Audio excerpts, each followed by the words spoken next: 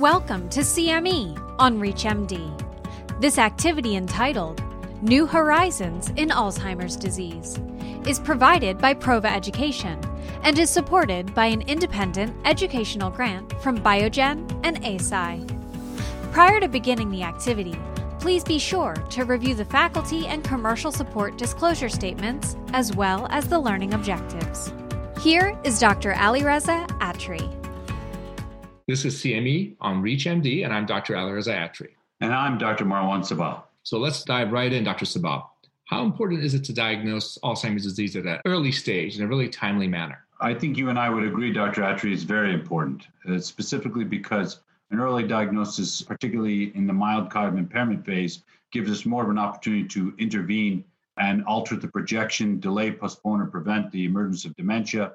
It would allow us to prognosticate, allow us to set expectations, and allow us to guide our patients through the journey of Alzheimer's. Second reason is that we would also try to differentiate different kinds of dementia. Not all dementia is Alzheimer's. Lewy body dementia, Parkinson's dementia, vascular dementia, primary progressive aphasia, and the like. So we evaluate each of these as different. Some would be neuropsych testing, some would be FDG PET, some would include MRI, some would include lumbar puncture. So a lot of the diagnosis will determine what tests we use. So not all one diagnostic strategy applies to every patient as we evaluate them. I am selective in how I use FDG PET and amyloid PET, of course, I'd love to use, but is not reimbursed. And Dr. Atri, how would you approach this? Well, I agree with you. I think a timely diagnosis is really, really important. I think about the pillars of diagnosis and management. And I think the first pillar, sort of like the legs to a chair, the very first one is a timely and accurate diagnosis and an appropriate disclosure. Without that, individuals can't really get the care they need. And, they can go years and years without an accurate diagnosis. And this can affect really their function, their well-being. It could cause a lot of issues financially. They could be taken advantage of, for example. And once you lose a function in the brain, it's hard to gain it back. So I think for those reasons, it's really important. The second leg, I think about it as education, psychoeducation, and teaching the patient and the family about what this means. What are diseases that affect the brain, like Alzheimer's disease? What are other conditions that can exacerbate that, like sleep apnea, for example, or issues with mood or with nutrition or alcohol. And then I think about the third leg as, pharmacological, which is also taking away bad drugs, adding the drugs that are FDA approved at the different stages, but really individualizing this care, and then treating symptoms and shoring up their support systems. And the fourth leg for me is really through their environment and their care partner, really taking care of the care partner and shoring up supports for them. Keeping the importance of an early diagnosis in mind, Dr. Atri, can you please discuss some of the guidelines surrounding early diagnosis, imaging, biomarkers, and genotype? So if there's a concern from the patient, or if an informant, a family member, for example, sees a change in their cognition, function, or behavior, or even the clinician notices there are some changes that are occurring, for example, in disease management and their abilities to manage their conditions. For example, if there's suddenly brittle diabetes or out of control hypertension or heart failure or falls or confusion, difficulties managing appointments or medications, visits to the ED, delirium, things like that, hospitalizations. I think those are really main issues regarding starting a timely evaluation, which involves certainly listening to the history, doing a very systematic review of systems for cognition, which is, attention, aspects of memory, executive function, visuospatial function, aspects of language, looking at activities of daily living, how they may have changed. Are they more effortful? Are they doing themselves? Are they needing some help? Are they becoming dependent? Have they transferred some of those functions to someone else in the family, for example, or a partner? Are there changes in behavior and neuropsychiatric symptoms? Is there anxiety? Is there depression, sleep problems, impulsivity, for example, anger, irritability? All of those things are important. Certainly looking at risk factors, including family history, their medication profiles, and other exposures, including lifestyles. What are they doing and not doing, for example? Are they drinking too much or are they not exercising, for example? I think at that point, what one can do is then take that and also add in what is really important is to do at least, one standardized assessment using some kind of measure, whether that is, for example, something that's freely available like the MOCA or something more expanded. But what I would say is when you do a standardized instrument is not to take a single cutoff as being diagnostic. I think you have to put that in the context of the patient's, age, education, and other abilities. And at that point, you may be able to, and along with a physical exam, medical, neurological, etc. But at that point, you make a decision, is there something here that's different? Is there a subjective cognitive decline, or is this nothing? In which case, you always have the opportunity to improve their healthy activities. Or could there be mild impairment or something beyond that? So the level of functioning. And then two, what you want to do is to do enough to delineate the syndrome. Because the syndrome, whether it's a amnestic multi-domain MCI involving memory and executive function, or it's a multi-domain dementia syndrome involving visuospatial function, that maps on probabilistically to the underlying brain diseases, but it's not a one-to-one. So at that point, it helps guide some of your other investigations for what could be the cause. But beyond that, it helps you with symptom management. So at that point, if one wants to delineate the kind of behavioral syndrome more, you could refer for neuropsychological evaluation, which I find very, very helpful. And then oftentimes we will send tier 1 labs, which is from the blood, looking at, for example, CBC, a Chem20, TSH, a vitamin B12, maybe homocysteine, ESR, and a CRP. That's a large catch-all to look at conditions that may be affecting cognition. Oftentimes, they're not really the sole source, for example.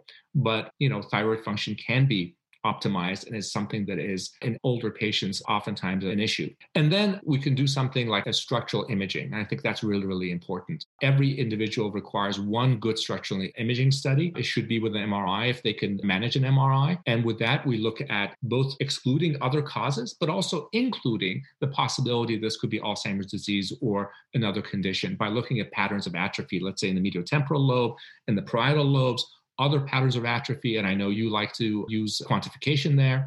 And then there's a number of other things that we could do after that to really drill down to have high confidence regarding a definitive diagnosis. And once you have a diagnosis and you've disclosed it, which is, I think, a really big process, I think that, you and I both follow the disclosure process. What's your approach to sort of care and treatment, both pharmacological and otherwise? And, what are the expectations that you give to patients and families? Yeah, this is a critical question, Dr. Attree, because you see quickly what the limitations of you and I have in our toolbox on a daily basis as clinical practitioners of neurology, of behavioral and geriatric and cognitive neurology. So the fact is that in mild cognitive impairment, there is no drug approved. American Academy of Neurology does not routinely endorse the use of cholinesterase inhibitors.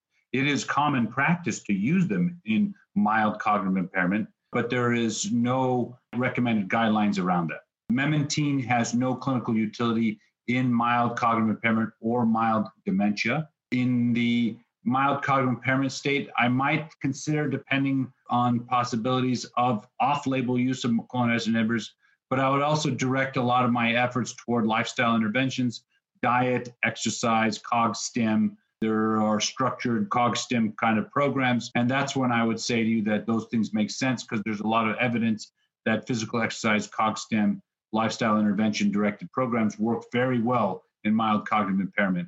And so I would direct my efforts. In mild dementia, I would use a cholinesterase inhibitor, understanding that a lot of my day job is spent managing the side effects, right? So nausea, vomiting, weight loss, loss of appetite. And I would use memantine as an adjunct to the cholinesterase inhibitors. Memantine has a benign side effects profile. And then after that, I would talk about what are targeted symptoms: sleep disruption, agitation, anxiety, depression, paranoia. And then I might try pharmacological therapy directed to some of those target symptoms. But again, much of these are off-label.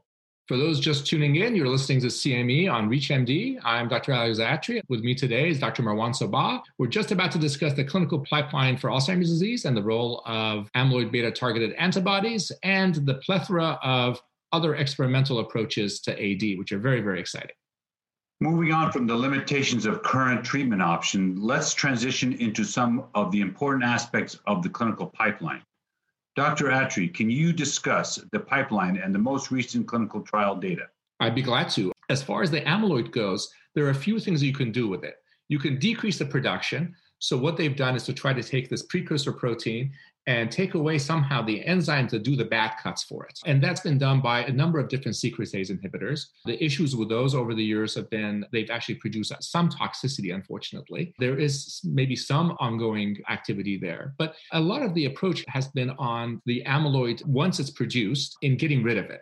So early on, it was through vaccines, but the vaccines in some people was causing too much inflammation. So one of the other ways it was shifted is either you can stop them from aggregating or you can sort of draw them out.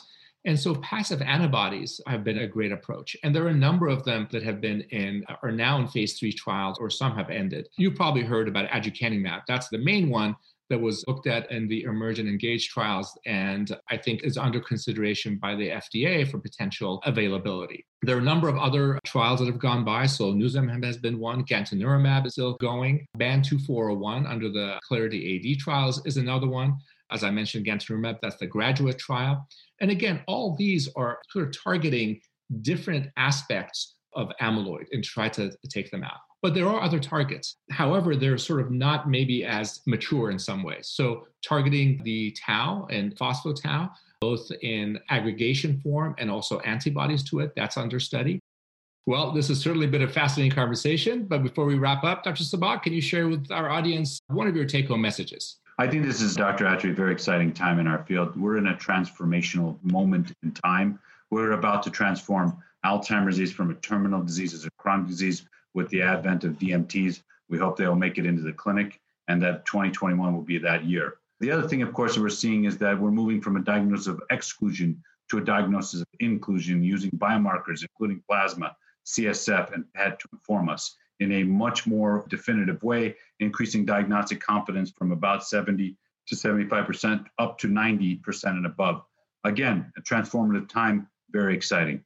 I agree with you, Dr. Sabbagh. I think there's very, very exciting times for us right now. Over the last decade, we've made incredible advances in biomarkers that have made their way into clinic. And I want my colleagues to know that Alzheimer's disease is a disease that can be diagnosed accurately now during life. And that while we eagerly await disease-modifying treatments to come into the clinic, hopefully in the next several years, I think it's really, really important to give their patients and families the ability and the autonomy to make decisions very early on by providing an accurate diagnosis and appropriate disclosure. And that this really does provide a foundation for great care and meaningful changes in their life to face these illnesses and to be able to learn about these exciting opportunities that are occurring in our field right now. Okay, unfortunately, that's all the time we have today. So I want to thank our audience for listening in and to thank you, Dr. Sabbagh, for joining me and for sharing all your valuable insights. It's great to talk to you today, and take care and be well. Thank you, Dr. Attree. Thank you for including me. It was a great talk. I hope we'll have a chance to do it again in the future. Absolutely. You've been listening to CME on ReachMD. This activity is provided by Prova Education and is supported by an independent educational grant from Biogen and ASI. To receive your free CME credit or to download this activity, go to reachmd.com/prova. Thank you for listening.